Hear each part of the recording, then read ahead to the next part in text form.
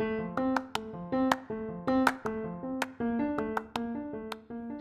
I'm Jillian. I'm Olivia. I'm Holly, and you're listening to the Be Well Cartel podcast.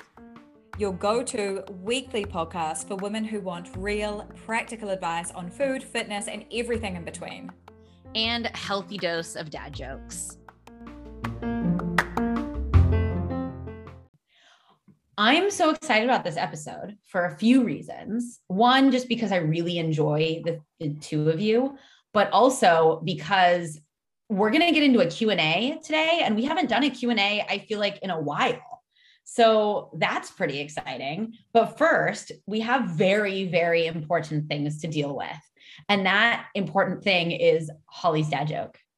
I'm feeling like the mega pressure because it's not technically a dad joke. And for context, I was listening to a psychology podcast and it came up. So I'm going to say the dad joke, and I have open next to me a page of dad jokes just in case you guys are like, what the fuck? Like, that wasn't funny. Okay, so anyway, the joke was, did you hear about the Buddhist vacuum cleaner? It comes with no attachments. Oh, I like that. I like it. It's very meaningful. It is really meaningful. I mean, that is our kind of dad joke. It is our kind of dad joke. And I feel like, okay, wiping the sweat from my brow.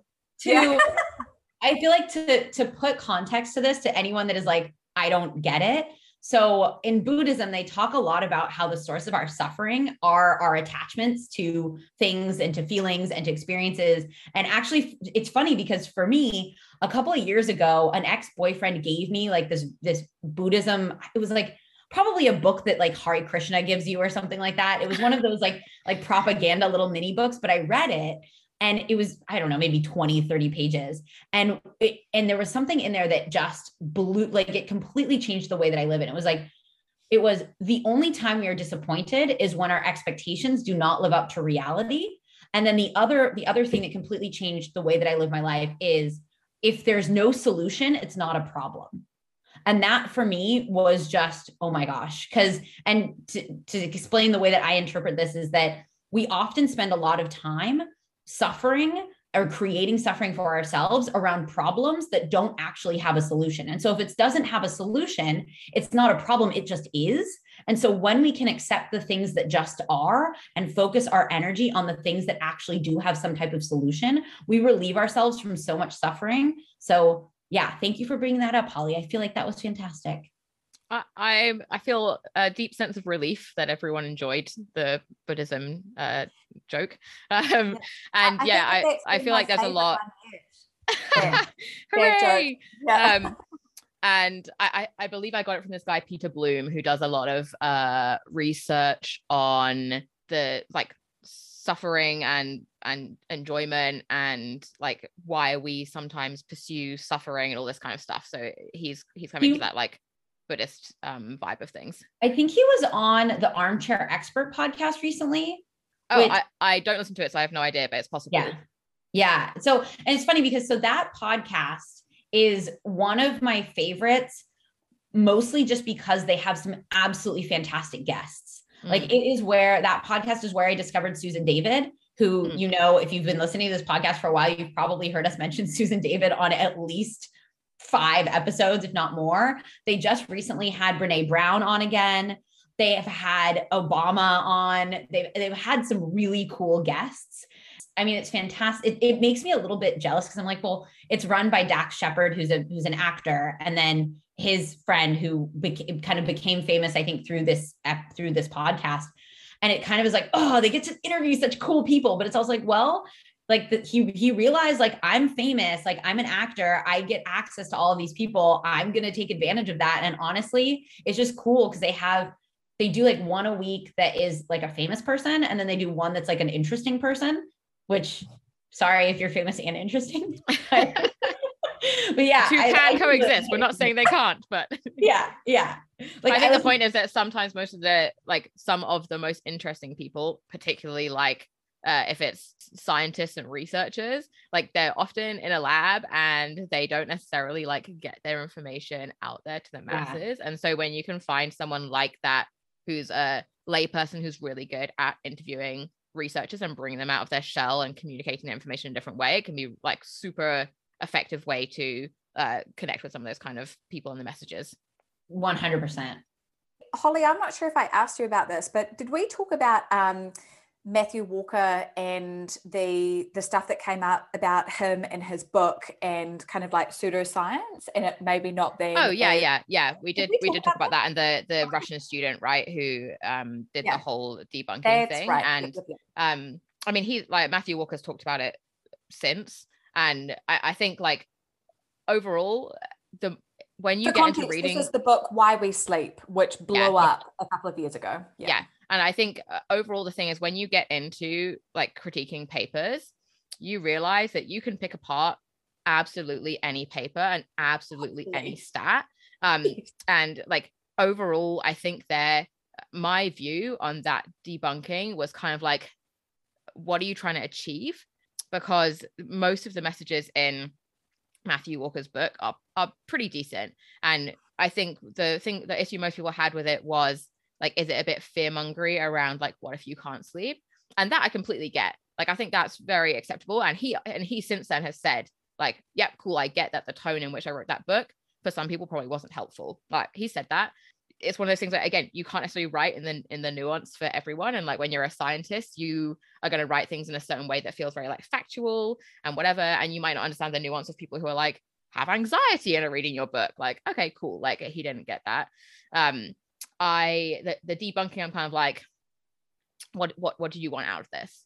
Yeah. You know, like, and I could do that to any book in theory, go in and be like, I'm going to rip apart the methodology they use. I'm going to rip apart the statistics they use. I'm going to rip apart whatever. And it's like, I see that so much now. Like, I feel like I see more people pulling apart like papers than actually looking at what it's offering. Like, it's become a weird thing. And like the science kind of community, I mean, I read a lot of like stuff around, you know, exercise science and things like that. And it's just like, oh, can we just, I mean, yes, to be aware of these things, but like you said, I mean, we can pull apart anything, like any study. It's like, things are so specific.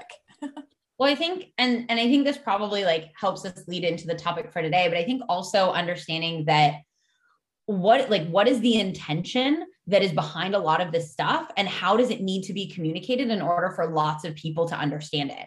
And so I think that this is, you know, today we're going to talk about understanding permission to eat and why that may lead to still binging, even in the context behind it. But I think when we're looking at, like, for example, the communication around like quote unquote food freedom or ditching diet culture is like, it's a very broad message. There is science behind why it's very helpful to like move past specific diet rules. Like, you know, we see things like health at every size. I just heard something recently picking apart health at every size and like debunking it. And I think that when we can understand that, like, we can't please everyone all the time. And I think understanding that a lot of these books, like, for example, Why We Sleep, or, you know, a lot of books that we've all read, is like, it has to appeal to a large enough group of people in order to make money. And so in order to do that, there may be a little bit like sensationalization happening in order for it to appeal to more people. And I think that that's why things, you know, like why intuitive eating has gotten such a huge like boom recently, is because like people are trying to capitalize on it. In order to capitalize on something, you have to make it available to a wider range of people. 100%, Gillian. And I think that what's important to know as well when it comes to like social media and the information that is put out on social media is that often people are running their businesses through social media.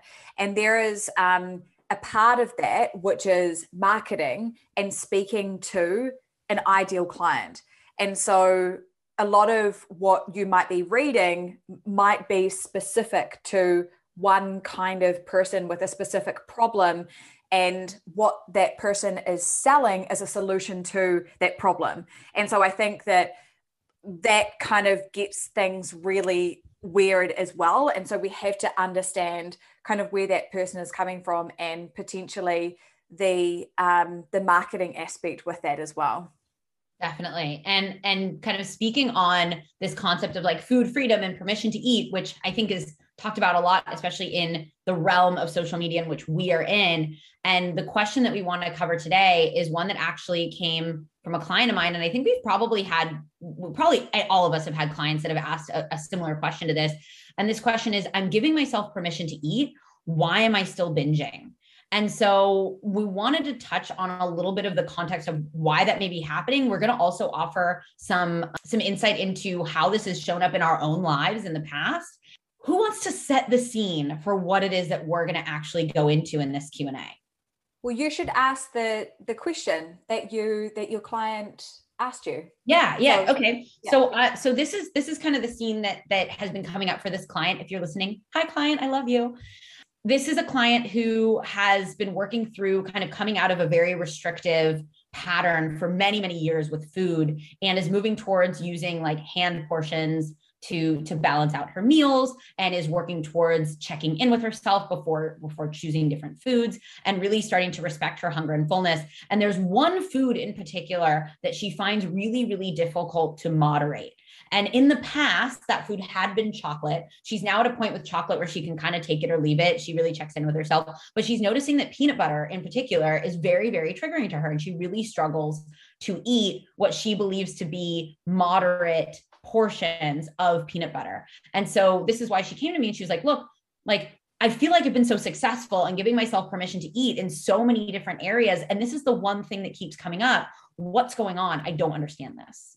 Yeah. And the reason that we wanted to use this example for today is because although you are a very special client who is out there, it's a really common situation. And especially with things like chocolate or peanut butter or whatever, and peanut butter in particular and nut butters in particular, Olivia and I went through the exact same thing. And even before we went through the whole HA conversation, Olivia and I were talking before that about like how much we loved peanut butter and like how could we like eat it in moderation, and like we were struggling with that, having been coaches for like 6-7+ years, and that was still going on, and it's something we see a lot with clients.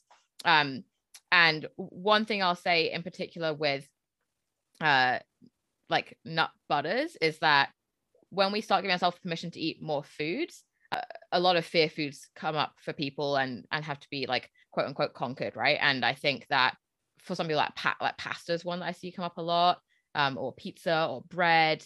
That's like the carb family of candy was mine. Sometimes.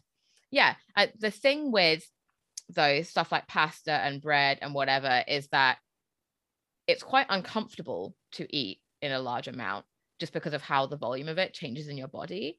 Whereas high fat foods like peanut butter, you can eat a large quantity of it, and because it's so dense, it's not going to cause physical discomfort at the same pace as you might with like pasta or pizza or whatever, bread or whatever that is. And so when people are like, okay, cool, I'm getting much better at getting in touch with my hunger fullness cues, and they're able to use that to help them to moderate portions, they're like, cool, I think I'm kind of getting this. Like I can get in touch with hunger fullness cues. I'm quite good at stopping when I'm fairly satisfied. The thing with like a dense food like a nut butter is that you're not going to get those signals at the same pace that you might in terms of stomach volume as with something like pasta or bread or another food where you're like, wow, I found that quite easy to overcome. I think that's one physiological thing that we want to look at there, just to set the scene before we go into the psychological side. Something that, just touching on our experience there, like when I think about how I turned into someone who was able to eat peanut butter in moderation and now kind of don't love it as much as I thought that I did, and can easily go without it, is it wasn't just giving myself permission to eat peanut butter. It was giving myself permission to eat all foods and eating all foods, because I tried times to just focus on permission with peanut butter, but I just became hyper aware of that even more. But I found that over time, if I allowed myself to eat all foods, then that focus on specific foods, that intensity decreased. And that was also the focus as well, is not getting to this place of like, okay, I have a good relationship with peanut butter now. It's more like, how can the intensity of this just decrease a little bit, a little bit, a little bit, a little bit, to the point where it's like, oh, okay, I haven't actually thought about peanut butter today. But that was like looking at all foods, not just that one food. It's also one of these things that we kind of believe that, oh, I've made this decision in my head to allow all foods and stop dieting. But it's like, our brains and our bodies don't forget that quickly. Like, it's impossible for us to not include previous experiences and biases and previous decisions and food rules in what's happening right now. And I think that as much as we would like to just say, oh, I've turned the page on this, I'd like to leave it behind, a lot of the time, food rules still persist, even if they're not fully top of mind in the way that they may have been when we were specifically dieting or restricting certain foods.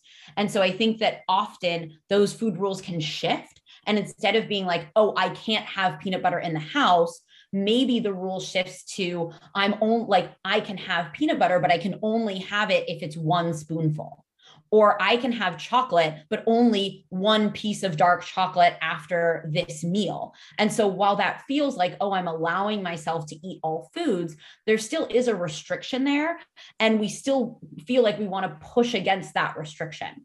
Another thing that comes up a lot, I think, when this happens, and this is why you guys know that I'm constantly talking about eating mindfully, is that often we're in the process of eating these foods, and instead of enjoying them, we enjoy the anticipation of eating them.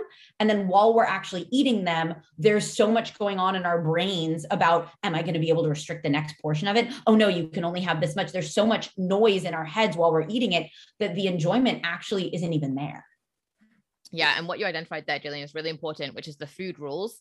And there's three main kinds of food rules that we see, particularly in relation to overeating or binging, or what, just feeling out of control around food in general. And once you know what these three food rules are, like what I often have clients do is go back and we work backwards through their thoughts and work out which food rules came up, so that we can work on like challenging those food rules or relaxing them or accepting them, whatever it is for that person. And so the three kinds of food rules are when rules. So this would be like, I'm allowed to have chocolate, but only after lunch and not after dinner. Or I can only have carbs after my workouts or at a certain time or before a certain time. Or intermittent fasting is a good example of this, right? Like, I'm only allowed to eat between this time and this time, and I'm not allowed to eat after this time. Those would be when rules. The second kind of rule is what rules. That's what we often see, like food groups being cut out. So that might be like, oh, I'm not allowed to eat nut butters because they're too fatty. Or I'm not allowed to eat any carbs, like I'm keto, or I'm paleo, or I'm Whole30, or I'm whatever. And the final one would be, and that, by the way, it's like sugary foods might also go in there. That's a very common what rule. And then the last one is how much rules, right? Where we go, I'm allowed to eat whatever I want as long as it fits within my macros or my calories or my whatever. Or I'm allowed to eat chocolate, but it's only allowed to be one piece, or it's only allowed to be two pieces, or it's allowed to be up to 5 pieces, but no more. And so what you want to do when you are experiencing overeating still with any food in general, but with a specific food, is like, do that. Like, when it happens, be like, okay, cool, it's happening. We've talked before about curiosity over judgment. And if you get curious, you can then use that to work back and be like, which rule came up that I'm now rebelling against? Because that's usually what we're seeing something with. And then you can either work through that rule yourself or work through it with a coach if you happen to be working with someone. Yeah, I think that this one also can be a hard one to face because there's fear behind it, right? Like, rules exist to protect ourselves from something that we feel like could be dangerous or could be scary or whatever that is. And so addressing those rules can take a lot of self-awareness. But if this is something, if you really feel like it is important to you to address, like, hey, I would really like to start giving myself full permission to eat, and understanding that, and I think I've said this example on the podcast before, but just in case I'll make it very brief, is like understanding that permission is not just saying yes to things all the time. Like, for example, if you're someone that loves going to the movies and I tell you, you can go to the movies whenever you want, any day of the week, any time of the week, you're probably going to choose what fits best with your schedule, what fits best with the commitments that you have, like what movies you want to see. But if I tell you, if you really like to go to the movies and I tell you, you can only go Saturday at 4, you're probably going to try to move things around in your calendar and really like make an effort to make that one Saturday at 4 session happen. And this is what happens when we don't give ourselves full permission to eat, is we try to get in as much as we can when we can, because that's within the structure and the rules that we've been given. But when we have full permission to do something, we have the option of saying yes or no whenever we actually truly want to. It aligns with our values, it aligns with our emotions, it aligns with our feelings and what we want in the moment. I think that this kind of goes along with some of the action steps to start working through this. And so we touched on understanding food rules. I think Holly did an incredible job of explaining that. What are some ways to actually start, or maybe, I don't know if the two of you want to speak on how you work through this yourselves, and then we can go into those action steps. Yeah, sure. So I think the reason Libby and I want to share our own stories with it is because we had quite different outcomes. I mean, both outcomes being like that if we want to eat peanut butter now, we can do it and it's absolutely fine.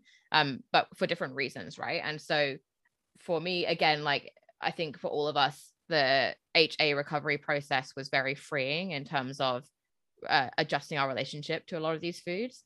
For me, what I did was peanut butter. It was just nut butters in general, I think, but peanut butter tends to be one that like is more widely available. I used to at some points in time be able to like just eat a jar of peanut butter. Now when I think about that, I'm like, how? Like I don't even know how I did it, but that was a thing that I could do. Like anytime I bought a jar of peanut butter, I'd be like, this time I'll have it in moderation, blah blah, and I would just eat the whole thing because that's what I was thinking about over and over, like how much. Previously, my relationship with peanut butter being fine, what triggered, I know exactly what triggered the turn in my relationship with it. And it was doing an RP diet template where they have written on there the serving of peanut butter. And I remember like the first time I weighed it out being like, holy shit, oh my God. And because I had such ignorance around the nutritional content of that, rather than being like, oh, that's interesting, I've learned something new, my interpretation, but you know, based on the kind of personality I had, was how could I not have known this? Like, what an idiot. This is the thing that's to blame for like any progress I have or haven't made or whatever. Like that diet template was basically what the starvation. That's what worked me into that relationship with peanut butter. So anyway, when I started to try and fix that, like I had to start off with just anytime I thought that something might taste good with peanut butter, just eating it with peanut butter. Like, and that's really scary because especially if you're struggling with body image stuff, or you have come from a big macro tracking background, your first instinct is, as you're like taking the peanut butter out, you can mentally count. You can mentally count the calories or the fat content or whatever it is. It's a tricky place to be in, and you have to just override it. And so for me, it's just like anytime I thought about it, I didn't try and challenge it. I didn't try and sit with it and be like, do I want it? Do I not want it? Blah, blah, blah. Like that was too much for me. I just had to go, cool. If I thought about it, I'm just going to eat it. And I need to gain weight anyway. And even if I do, like, who cares? And I just kept doing that until it didn't matter to me so much anymore. And then I would experiment with, cool, like what if I don't eat peanut butter on this one day, but tomorrow I'll eat it again? Like, I just want to see how I feel on a day without eating it. And that let me be curious. And I go, cool, like, and tomorrow I'm going to eat it again. No matter what, tomorrow I'm going to eat it again for sure. And I would eat it again, then like try taking it out for a day, and then try taking it out for 2 days and whatever. And I would just keep it really flexible. And now I'm at the point where, you know, I still love peanut butter, and I grew up with it in my sandwiches every day. I was a vegetarian child and I didn't like cheese. So peanut butter was like every day. So it's like big nostalgia factor for me. Right. And now I can have it. I can have it every day if I want. And I will purposefully, I usually have it at my breakfast every day. I will purposefully, like once every week or once every 2 weeks, not put it on for a day, just to remind myself that I can do it. And then I'll go back to just doing it every day. And it's so nice. And like a joy that diet culture stole from me was eating peanut butter out of a jar. I love it. I love having the jar of peanut butter next to my breakfast and just putting some on my spoon and then eating it with my breakfast. I love that so much. And diet culture stole it from me because I can't measure that. like, oh my God, but how do you know how much is going on the spoon and into your breakfast? That was a massive stress. And now I can do it. I love doing that. And it's so nice to have it back. Yeah, that was my experience with it. And for me, it's the thing that I still love. Mine was way back when I was doing bodybuilding, because it was a food that was a bad food and you could only have a certain amount. And it was like scarcity mindset around peanut butter. And everybody talked about peanut butter as being like the holy grail, you know. It was like, that is the kind of naughty food that we're allowed to have in our diet. And it was that and protein bars. And so for me, I just created this whole thing about peanut butter or nut butter being something that was like off limits most of the time. And so it became a scarcity thing for me. But the way that and that was for many years, but the way that I started to move through that was, like I said before, is that was just part of the whole thing for me. Like, just starting to explore all different foods. And actually something that you said, Holly, was what I did as well, was allowed myself to actually not have it. Because if I didn't have it each day, I would be like, oh, I'm not having the peanut butter. Like, that's my thing. Like I need to have the peanut butter because it's like a naughty thing, but it's a safe thing. And that's my thing. But then I just had days where I didn't have it. And I was like, oh, I actually don't need to have this, and I can have it the next day and it's totally fine. I mean, this was a long time, and I went through all sorts of things of portioning it out, trying to have little bits, like, you know, all of these kind of things that just didn't work because it was still putting rules around it. And I think that one of the key things as well was stopping to track it. Because it was like, if I'm going to track anything, I'm going to track the fats, right? Like, I have to track peanut butter and weigh it and measure it. But when I stopped tracking that was also when I started to trust myself with it a little bit more. I'm not going to go into kind of my experience, not with peanut butter itself, but I very much have a sweet tooth, and this was a struggle for me as well. But I know we want to go into the action steps of how to actually start working through this. And a big part of it is curiosity. It's really easy to draw judgment on like, this is bad or this is good. And being able to be curious and keeping that sort of open mind as to like, what is actually going on? How do I explore it? And being able to reframe what we believe to be a quote unquote failure as simply an opportunity to understand what's going on. What happened? Why do I think that happened? And how can I start exploring it using some of the context that we provided in this episode? And also we have 2 other episodes, I believe they're episode 30 and 31, and we can link them in the show notes, that go into a little bit more around like binge eating, overeating, and then also emotional eating. And then a big one that we go pretty deep into on the emotional eating episode, and also another episode that we have around trigger foods, is surfing the urge. So we're not going to dig into that too much, but essentially it is part of that curiosity experience where you start to get curious around, what are my physical sensations and my thoughts in the moment, and understanding that urges tend to have a peak and then they will often recede. But what generally happens is when we feel like we have an urge to do something, we often will quote unquote, like we'll say like, I gave in when that urge was most high, because there isn't a lot of curiosity going on about, what are my physical sensations? What are my thoughts doing? And being able to sit with those uncomfortable feelings and perhaps be a little bit uncomfortable for a little while can be really helpful for many people when they're working through some of this stuff, as long as we're also really aware of, how can I start releasing some of these when, what, and how much food rules. Curiosity piece is really important to allow you to sit through that peak, because otherwise what we start to do is, quote unquote, give in every time at the peak, and then it becomes a reinforcement of the behavior, right? So it's like we associate that strength of feeling, or that strength of urge, or that strength of emotion with the behavior. So another thing that can be really helpful for like starting to foster that curiosity, if you're like, how the hell do I do this? Like, how do I identify bits of the urge? Like, what the hell is going on? Is a behavioral analysis chain. And if that sounds quite sciencey, it's not as sciencey as it looks. And what I'm going to do is I'm going to create a Google Doc of this, and I'll make it like a public Google Doc, and we'll put it in the show notes. But basically what the behavioral analysis chain lets you do is, and it just requires sitting down and doing the task. It's a written task. And if you've had a binge episode or an overeating episode where you're like, what the hell just happened? Like, how did I get to that point? You sit down and you write down the thing that happened, and then you work through the whole series of events, emotions, thoughts, behaviors, and physical sensations that led up to it. And therefore you can identify the bits in the chain that was like the turning point, like where was that peak? And it also allows you to identify different areas where you can try intervening. And that helps you to get curious, because then you're like, oh, cool. Like now I have areas I can get curious about, rather than someone just saying to me, get curious about what happened. And you're like, where? Like which bit? Like, what do I do here? Like you can break it down into a process, and then gives you like little like sort of entryways into curiosity. And then you can try different things at different entryways. This stuff is hard work as well. I think that we, really need to validate that this is really hard, and it is a process, and it can take a long time. But you also have to think, like, if you do get to a point where it's like, oh my gosh, I've done it again, like this isn't working, I'm never going to be a person that is going to have an okay relationship with peanut butter or something like that. Like, honestly, take it from the girl who literally swore on her life that she would never be able to not be consumed by peanut butter every single day, that it can be true. And that it's just thinking about, okay, what is the alternative?